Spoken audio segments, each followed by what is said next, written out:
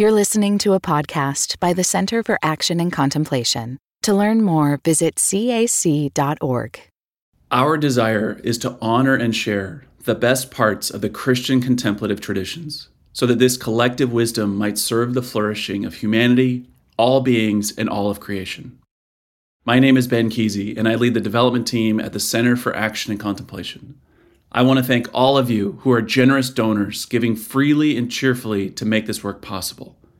If you've been impacted by these podcast conversations and are inspired to invest in the future of CAC's mission and work, twice per year, we invite your financial support. To contribute, go to cac.org/donate to make a gift. Thank you so much. Greetings, I'm Jim Finley. Welcome to Turning to the Mystics.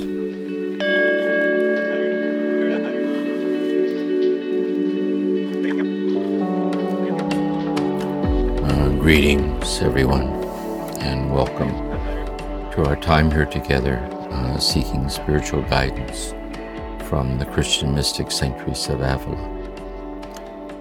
We come now in this session to the seventh and final mansion of the soul, in the ways that she bears witness to the profound mystical communion with God that is realized in this mansion.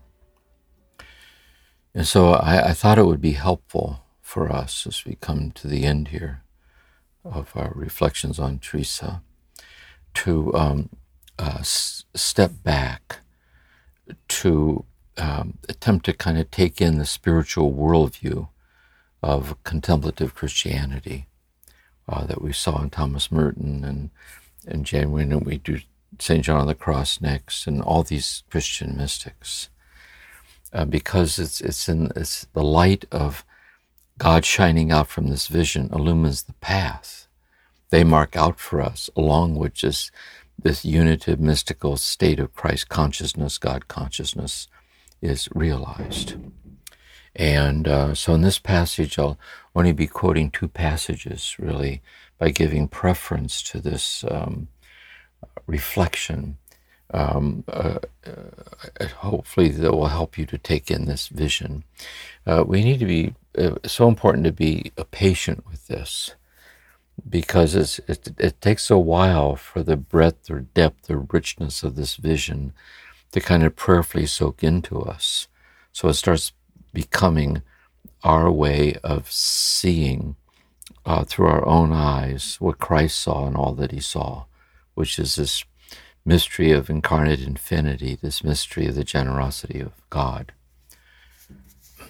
And the path then along which this vision is consummated, these mystics are marking out for us. And so, in the light of this attempt here to step back and take in this vision, I invite you to join me in going back and reflecting on how Teresa began all of this at the very beginning of finding our way into the first mansion of the soul. And to see there in that first mansion, really the first three mansions, is that the directional flow or the qualitative or tonal quality of the journey had about it the sense of our sincere intentions to respond to the call of God coming to us from the depths of the seventh innermost mansion of the soul that opens out upon God's heaven in us, beyond us, reaching out mysteriously to touch and awaken our hearts in the midst of our confusion, in the midst of our wayward ways. And so, being so awakened to the path, this, through whatever circumstances the awakening came to us, through love or the love lost, or suffering or joy or creativity, however it touched us, to personally turn towards God, we set out then to seek God, to kind of find our way with God's help, to become ever closer, ever more one with God. And as we engage in this sincerity, for example, committing ourselves to a daily quiet time with God, for Lectio Divina, reflective meditation and prayer, and so on. And then to let that carry over into more Christ-like attitudes as we go through our whole day. We realize that we there meet what she refers to as the reptiles, which are really internalized habits of the mind and heart that compromise or in some ways violate our fidelity to this infinite love of God that's unexplainably faithful to us in the midst of our wayward ways. And so we struggle with this, and we work at it, and we fall down and get up and start over again, and through that fidelity, through that constancy, we grow in character. We grow in stabilizing the internalized grace, which is lived as our faith, the measure which is love, and in which we look forward to with hope. So we have this faith, we have this love, and we have this hope that when we die, we're not annihilated but consummated. It will cross through the veil of death into glory, into unmediated, infinite union with the infinite love of God is our destiny, our ultimate destiny. And the sincerity of seeking to live this way in prayer, carried over into daily life, day by day, is really holiness. It's really kind of the essence of everything, really. That the currency of the land is holiness, the sincere desire to continue seeking to draw closer to God, who guides us and draws us ever onward, sustains us, and throughout the learning curve of our life up to our last breath. So then we saw in the fourth mansion, beginning of the fourth mansion, it's in the midst of the sustained sincerity over time.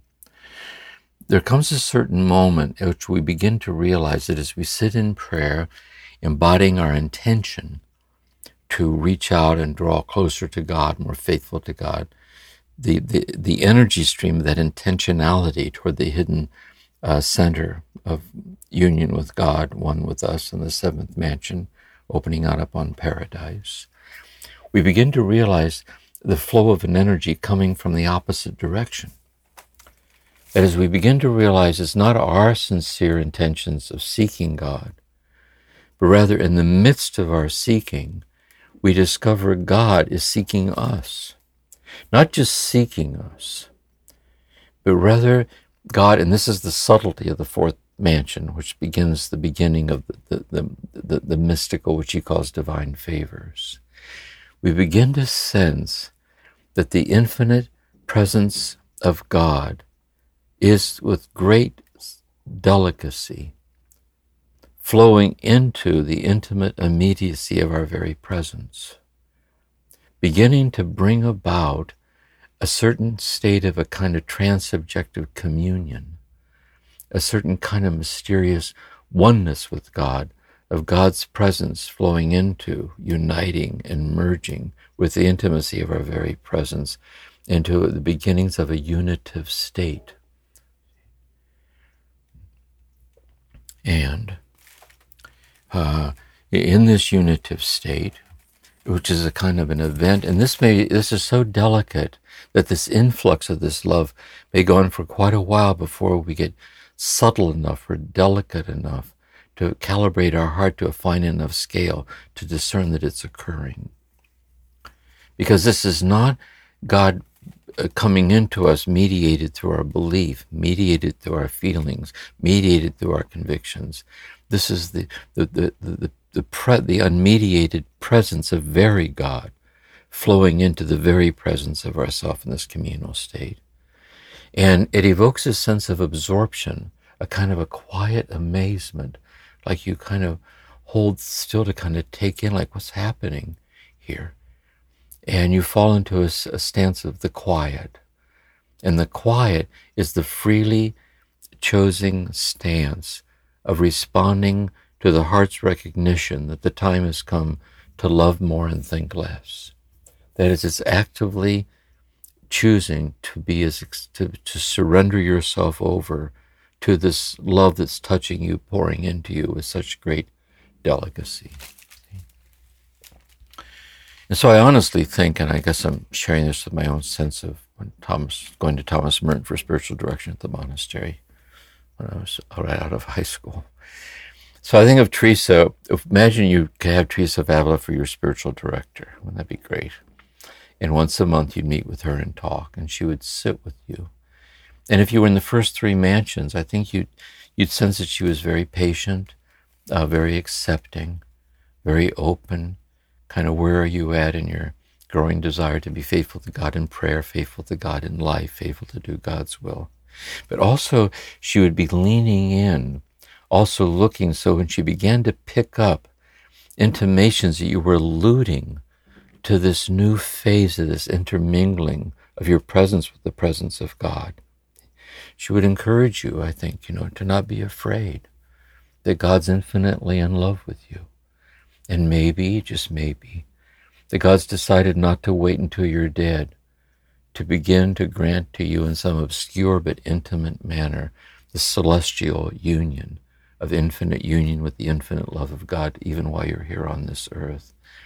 And to trust it, and then to discern in your heart, the authenticity of this, and heightening your integrity to your fidelity, integrity to your sensitivity, integrity to your doing God's will in all things.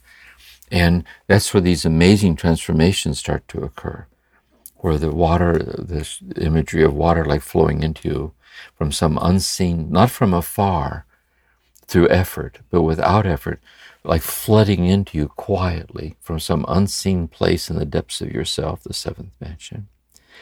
And your heart, like a fountain, expanding to contain the water that flows into it, you realize your heart's being enlarged to divine proportions, that this infinite love is transforming you into itself with such great delicacy. In the 5th mansion, this process, ever so subtle, ever so delicate, ever so intimate, ever so personal, for each person as he or she experiences it. In the 5th mansion, this influx of this love becomes so pure, or becomes so atmospherically delicate, that the reflective, intentional self, being infused in this unitive way, can no longer be the basis for what's occurring. And the reflective, intentional self goes into a kind of a deep sleep, and really it's a kind of a mystical death, because really you're dying of love. And so the reflective self, intentional self, the physical, emotional self, and its intentionality, it reaches the influx point of union. And in that union, in a sense, in the 7th mansion, which is really the point at which God's infinite love is giving itself to the intimate immediacy of your very presence, like the infinite presence presencing itself in a communal state of presence unto presence, in a presence of this sense of this union, the obscurity of this communion. So when the moment passes and reflective consciousness, illumined by grace, returns, you don't know for sure if anything happened, but something did happen, because you're different. You're different. You have a conviction in your heart that you were in God and God was within you. You have a deepening desire to only do God's will in all things. And a butterfly with tattered wings, that you can't live on your own terms. You can only live on terms of this love that's taking you so unexplainably to itself, in the depths of the silence, in the depths of your body, in the depths of your sad, and all of that. And so then in the 6th mansion, this process, instead of a momentary state that moves us into this living in the luminosity of the state of the 5th mansion, in the 6th mansion, this unitive state starts happening all the time, in an ever more habitual way, back and forth across every aspect of your life. And the mark of this is rapture. Rapture meaning that in this prayer, that God accesses you and in a sense carries you off. into this union. So in that rapture, you're carried off into this celestial communion where God can grant favors and awarenesses of the things of God. And each time you return from the rapture, you know that what was so clear in the rapture is so beyond anything you could ever explain to anybody. And it starts touching every part of your life, your relationship with others, your health, your soul, and every part of your life is being pervasively woven into this transformative state of dying of love until nothing will be left of you but love. And since God is love and you are who you are in the love of God, the union is mysteriously being consummated within yourself in the midst of the day by day. She also says, don't forget, in the third mansion, in the beginning of the fourth mansion, I think, she says, sister, she's talking to the Sisters of Carmel, and she says, we're cloistered nuns, but married people experience this in their marriage. See, this happens as it happens. It's in the midst of the marriage, in the midst of parenting, in the midst of the ending of a marriage, in the midst of the child going off here or there, in the midst of a ministry or of a service to the community, or in the midst of art, or in the midst of poetry, in the midst of creativity, in the midst of the call to spend long times alone,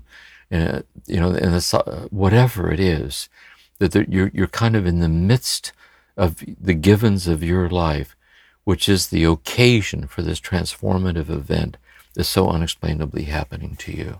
And here we can see the value of having Teresa, because where can we go to have someone help us understand this?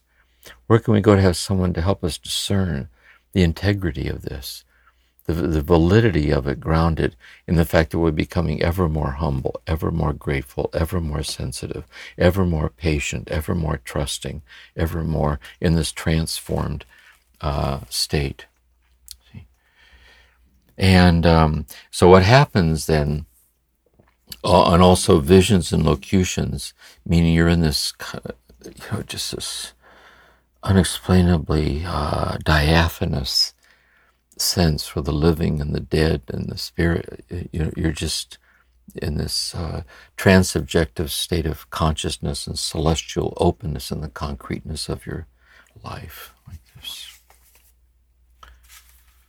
Pardon me for speaking of it in this way, but I can only poetically allude to it. But in you, it's in spiritual direction, it would be how you stammering to find the words to express this, or to realize that she's talking about something that you've had intimations of in your own life. So now in the seventh mansion, let's say you're living this way, and this can go on for quite a while, this delectable death, this way. You could die this way. I mean, what a life. But what is the seventh mansion then? In the seventh mansion, then, in the light of this, which then creates the context for the seventh mansion, in the second chapter, she gives two images to help us understand the distinction between the six. By the way, and others, like the consistency of her subtle clarity. Remember how she helps us to see, as we move from one mansion to the next, we pass through a door. And the door has three aspects to it.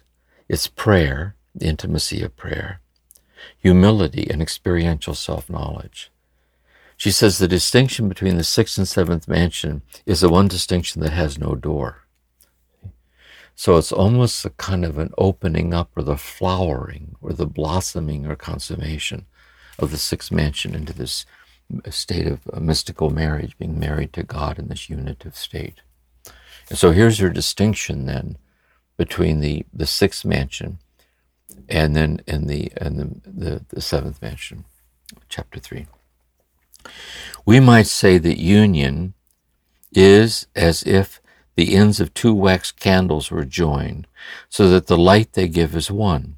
The wick and the wax and the light are all one, yet afterwards the one candle can be perfectly well separated from the other, and the candles become two again, or the wick may be withdrawn from the wax. In other words, in this phase, it's just this union is occurring.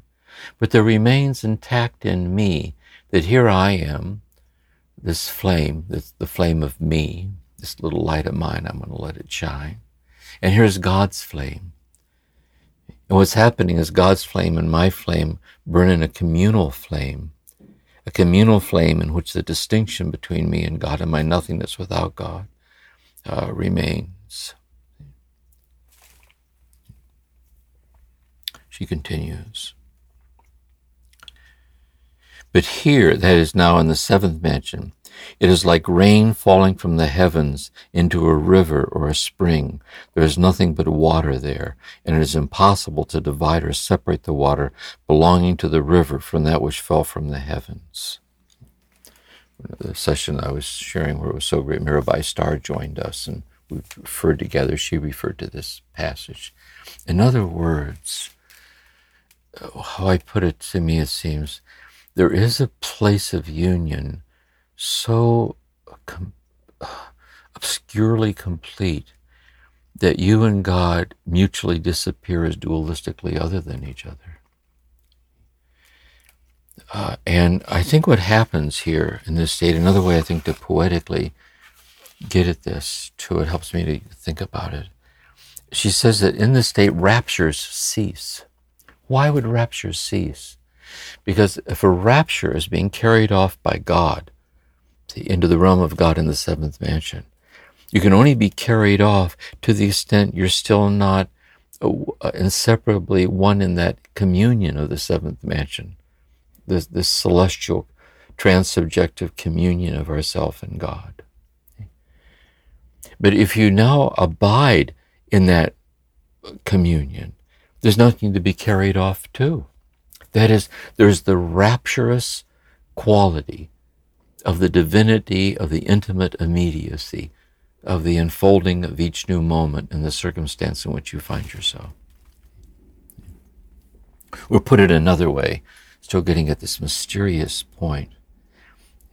It is as if what happens here, it seems to me, is that the self, when you say I, when I speak, it's not the me and my ego consciousness, nor is it the me illumined by faith seeking to be ever more one with God, nor is it me experiencing the influx of God pouring into me, but rather the me now becomes the transsubjective communion of the seventh mansion itself, in which in some mysterious way your words are your words, and yet they're no longer just your words at all.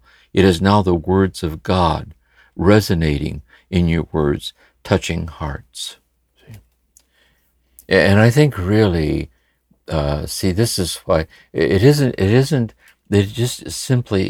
your emotion. It isn't your affective communion in ego, nor is it illumined by, nor is it, but rather it is somehow the very affective intimacy of your own heart is in some way the intimacy of the heart of God as one heart, like one mind, one life, one love, one body, one oneness, like this.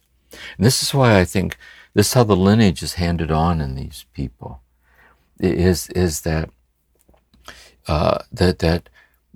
in some sense, to be in the presence of such a person, you center in the presence of God. Because this person has no ego. Or not, put it this way, it isn't that they don't have an ego, but rather the ego itself has been subsumed by and permeated by the divinity of the ordinariness of the human experience in the world. And here then I'd like to read the second passage, which is the introduction to the interior castle. The introduction, now that we've been sitting with the interior castle, it's helpful in hindsight to look back to see how she introduces it. I think we touched on this way back when we were starting. So you got to realize here, she's writing this introduction as a seventh mansion person. And there was this dialogue, this providential dialogue, in which she was asked, would you please write what you've learned about this union with God in prayer? And so she's writing as a seventh mansion person. And here's what she says. Introduction, or forward, whatever, for the forward. Few tasks. She's sitting down to starting to write this. By the way, I think I mentioned this before when I got to go to Avila through the kindness of Carolyn Mace, and I was in the monastery. They had a facsimile there of the interior castle. It's just, and she wrote it longhand, first draft. It's kind of this, like the sacramental of the purity of the sharing of her. And here's her entry. Here's how she starts as a seventh mansion person, which helps us understand what it's like to be such a person. Our own learning curve toward this transformation, as God wills. Few tasks which I have been commanded to undertake by obedience have been so difficult as this present one of writing about matters relating to prayer. For one reason, because I do not feel that the Lord is giving me either the spirituality or the desire for it. As I'm going to start this, but I don't honestly think that the Lord has given me the spirituality to do it, and certainly has not given me the desire to do it. I want to do it, but I don't want to do it. For another reason, why it's so difficult, because for the last 3 months I've been suffering from such noises and weaknesses in the head that I find it troublesome to write even about necessary business. That is, she's more advanced in years. She's getting close to her own death. The Inquisition was going on. There was the foundations going on. There was her ongoing serious health problems. And she just felt she was just beyond herself in kind of the fragility of her day-by-day experience of herself in her life. And so it's even hard to write about necessary business, correspondence and keeping up with her emails kind of thing. Even that's a bit much less writing something like this, of such profundity or depth. But as I know, strength arising from obedience has a way of simplifying things. It's a lovely statement. That if I don't know if I can do it, but if I believe in my heart God's calling me to do it, then I know that with God's grace I can do what I'm not up to do, which makes the writing of her work a work of love, a work of the sharing of letting God speak through her to help us. As a way of simplifying things which seem impossible, my will very gladly resolves to attempt this task, although the prospect seems to cause me physical nature great distress. For the Lord has not given me strength enough to enable me to wrestle continually with both sickness and with occupations of many kinds, without feeling a great physical strain. May He who has helped me by doing other more difficult things help me with this. And she goes on to elaborate her woes about writing this, pointing out she's already written her life, her spiritual autobiography, and she's also written Her Way of Perfection. And she goes on to say, I don't know if I have anything more to say. I think maybe I said it all, and I don't even remember what I said. And that's another reason for this. And then she goes on and writes it, and we're all so glad that she did. What's very funny about her is at the very end, when it's all finished, she says, I realized at the beginning I complained about how hard it would be, but then she says, you know what? It wasn't as hard as I thought. It was, the grace, like the flow of it. She was in the flow of it, and you can feel it when you read it, that flow. So I have one last thought as an encouraging word here for us with Teresa and with all these mystics. And the thought is this. Insofar as you are on this path, or let's imagine too this person who has come to this state of mystical marriage, this unitive state where you're on your way to being so drawn to it. When you look back to a time in your life where the spiritual awakening had not yet occurred, maybe you were all just kind of lost in the intensity and the complexities and struggles of the exteriority of things. It was there that you were awakened. How so? Because God, from the innermost seventh mansion of the soul, opening out into the celestial oneness with God in paradise, saw you there, came to you in your confusion and touched your heart. And when you were touched, and you started to turn toward God in sincerity. I think I want to pray every day. I want to meditate. I want to try to be the person I know Christ is calling me to be. And overtaken by habits of the mind and heart that kept bringing you down. And you sought to, every time you gave up, you were sought to start all over again. Why? Because from the innermost seventh mansion, God was touching you and sustaining you and renewing you in the midst of your ongoing struggles and faltering ways. And so too with each step of the way, unbeknownst to you, how you were already being reached out to in your very being, where all things are flowing from God sustaining us, and flowing in the awakenings along the way from the very earliest beginnings. And therefore, here's the final thought. Because this is so, then I can see how God befriended me in my confusion. I can learn to be at home with the confused. I can learn to be at home with the lost. I can be at home with those who have no idea yet how loved they are by God. And takes one to know one. See, I too, as long as I'm on this earth, I'm a pilgrim of the absolute. I too, and I'm at home with them. Because God was at home with me, and I'm at home with them. And just maybe, this maybe in the authenticity of my presence and all of its complexities, just maybe my presence might allow some of this light to shine through and touch them.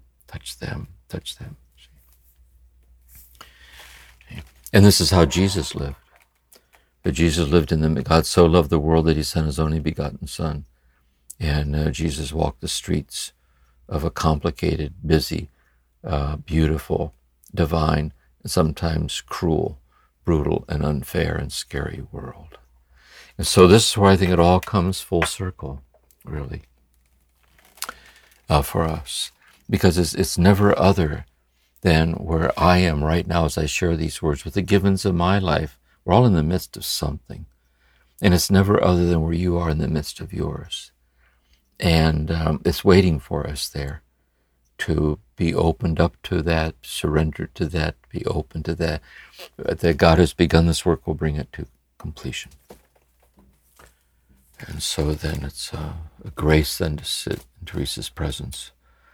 And in his presence we can sense we're in the presence of God.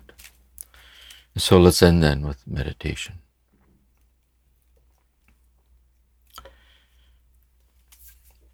I invite you to sit straight and fold your hands in prayer and bow.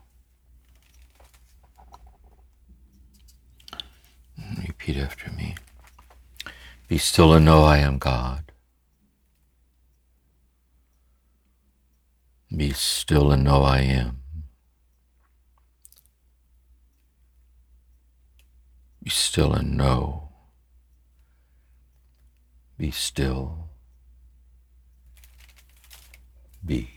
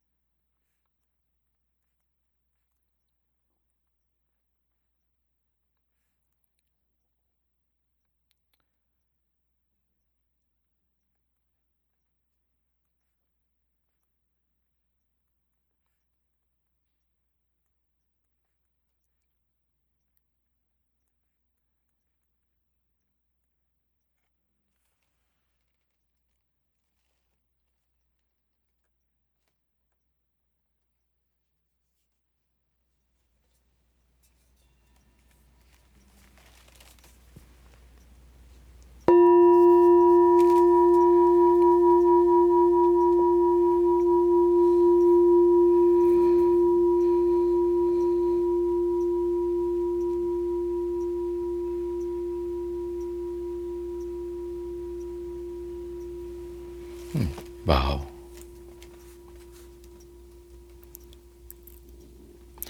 We'll slowly say the Lord's Prayer together. Our Father, who art in heaven, hallowed be thy name. Thy kingdom come, thy will be done, on earth as it is in heaven. Give us this day our daily bread, and forgive us our trespasses, as we forgive those who trespass against us. And lead us not into temptation, but deliver us from evil. For thine is the kingdom, and the power, and the glory, now and forever. Amen. Mary, Mother of Contemplatives, pray for us. Saint John of the Cross, pray for us. Saint Teresa of Avila, pray for us. So this ends in our reflections on the castle. There's a few more sessions coming up here. We're going to be talking about the 6th and 7th mansion together. I'm so delighted to hear that just like Mirabai joined us, Richard Rohr's agreed to join us to be interviewed by Kirsten for a talk, which is great. So honored that he chose to do that. And we'll take a break for a while. And then probably in January, I think we'll start again next with St. John of the Cross. We find our way to God in a journey through a dark night, to this love. So peace and blessings to all of you. Until next time.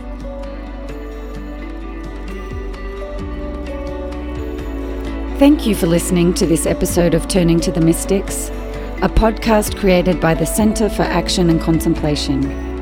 We're planning to do episodes that answer your questions. So if you have a question, please email us at podcasts@cac.org or send us a voicemail at cac.org/voicemails. All of this information can be found in the show notes. We'll see you again soon.